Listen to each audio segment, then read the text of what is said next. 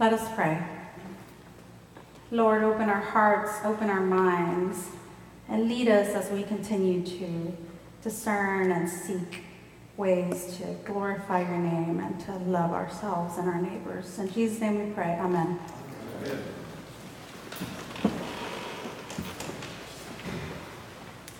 So this week, again, in our gospel, there's this back and forth between the religious elite and Jesus, right?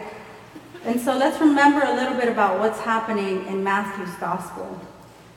All of this is taking place in Jerusalem.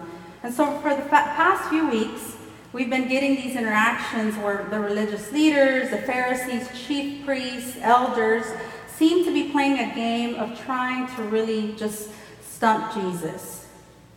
Questioning Jesus' authority, but Jesus continued to prove himself more clever than them. And today is no different. A lawyer asked Jesus a question. Teacher, which commandment in the Torah is the greatest? And out of over 300 commandments, which is it, Jesus? Out of all of these that we've been given, you shall love the Lord your God with all your heart and with all your soul and with all your mind. This is the greatest and first commandment, and a second is like it. You shall love your neighbor as yourself. Words taken directly from the Torah or the law that was introduced in Deuteronomy. And this conflict in our gospel, in Matthew, we see it in Mark, and we see it in Luke, is so important that we get to hear these three versions of it. And what does it mean to love with all your heart and with all your soul and with all your mind? And to answer this, so there's this theme around the lessons, right? We're trying to figure out what they're all saying to us today. And then we see in Leviticus, we have this conversation between the Lord and Moses. You shall love your neighbor as yourself. I am the Lord, a command from God. But still, what does it mean for me to love the Lord our God? And this is a little bit of my own experience. I don't know about you, but a God that I haven't physically touched or seen. And I mean, we say it all the time. And even, as clergy, we say it too. We say we find God in all people. But to articulate a coherent definition, how does it speak to me? It has to do something, right? It has to stir something. It has to challenge. It has to make me reevaluate life.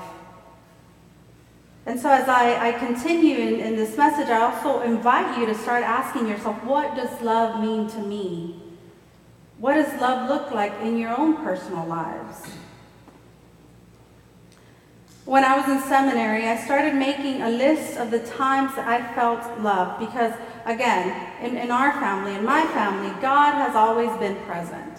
It was never questioned. We went to church every Sunday, we participated in the liturgy, served as an acolyte, and we just did the thing, right? But why we did it, I wasn't sure.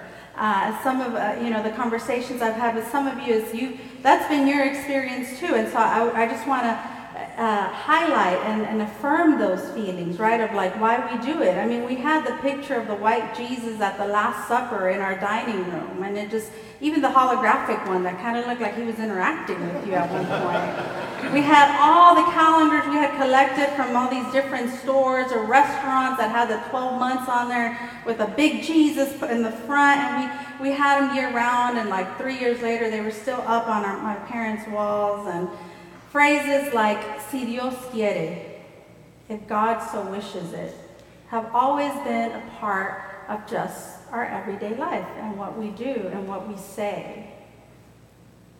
And I've read scripture, but to describe this feeling of love, I need to have experienced it myself.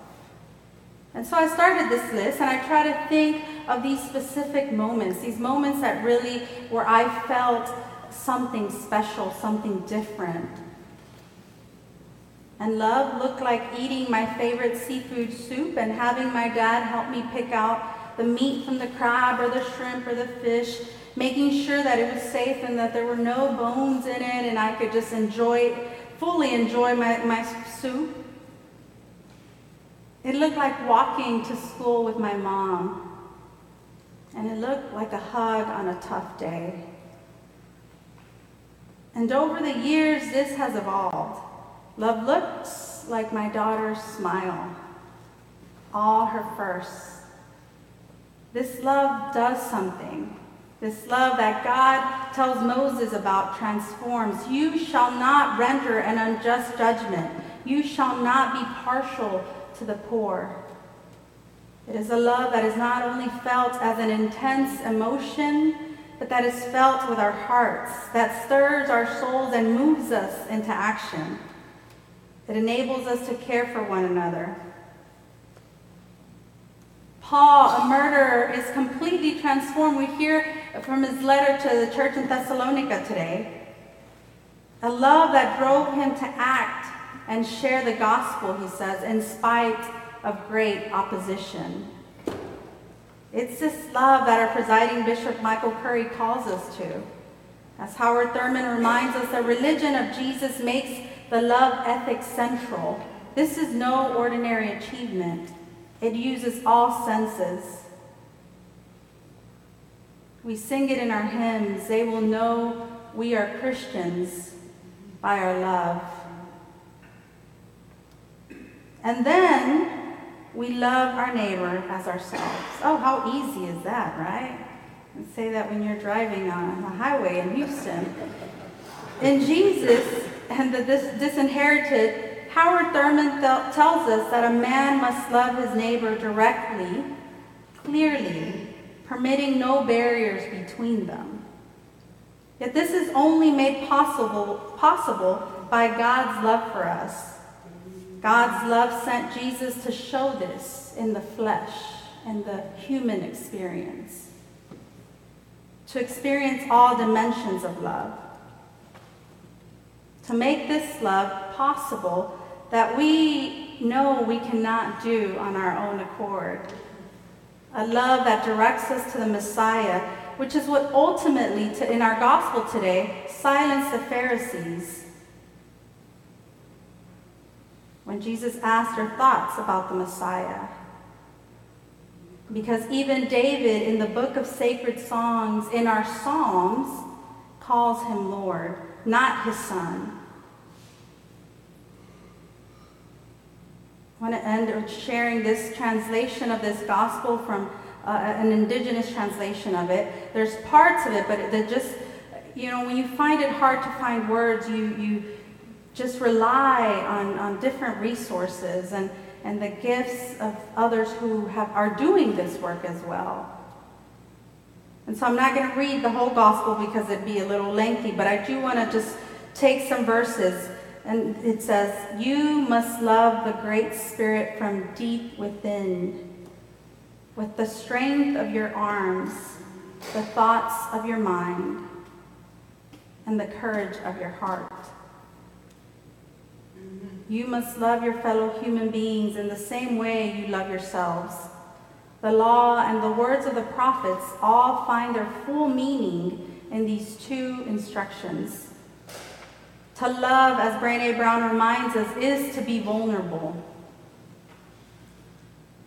Last week we kicked off our stewardship season. We welcomed new members. We had confirmations, reaffirmations, receptions, and we had the visit of Bishop Monterroso. And so I want to just remind you all to start thinking of that as we continue preparing for Ingathering in November. As we read our lessons, I invite you to consider what this love can do, what grace in action looks like for us, and for this work that we are all called to. In what ways will we continue to love God and to love our neighbors as ourselves? How do we pass this love on? Not only with our time, but our talents and our financial contributions. From earthquakes to hurricanes to mass shootings and wars, today we are called to a radical and transcending love that responds to these urgent matters. May we find the courage to love today and always. And this prayer attributed to Monsignor Oscar Romero. We may never see the end results, but that is the difference between the master builder and the worker. We are workers, not master builders, ministers, not messiahs. We are prophets of a future not our own. This is what we are about. We plant the seeds that one day will grow. We water seeds already planted, knowing that they hold future promise. We lay foundations that will need further development. We provide yeast that produces far beyond our capabilities.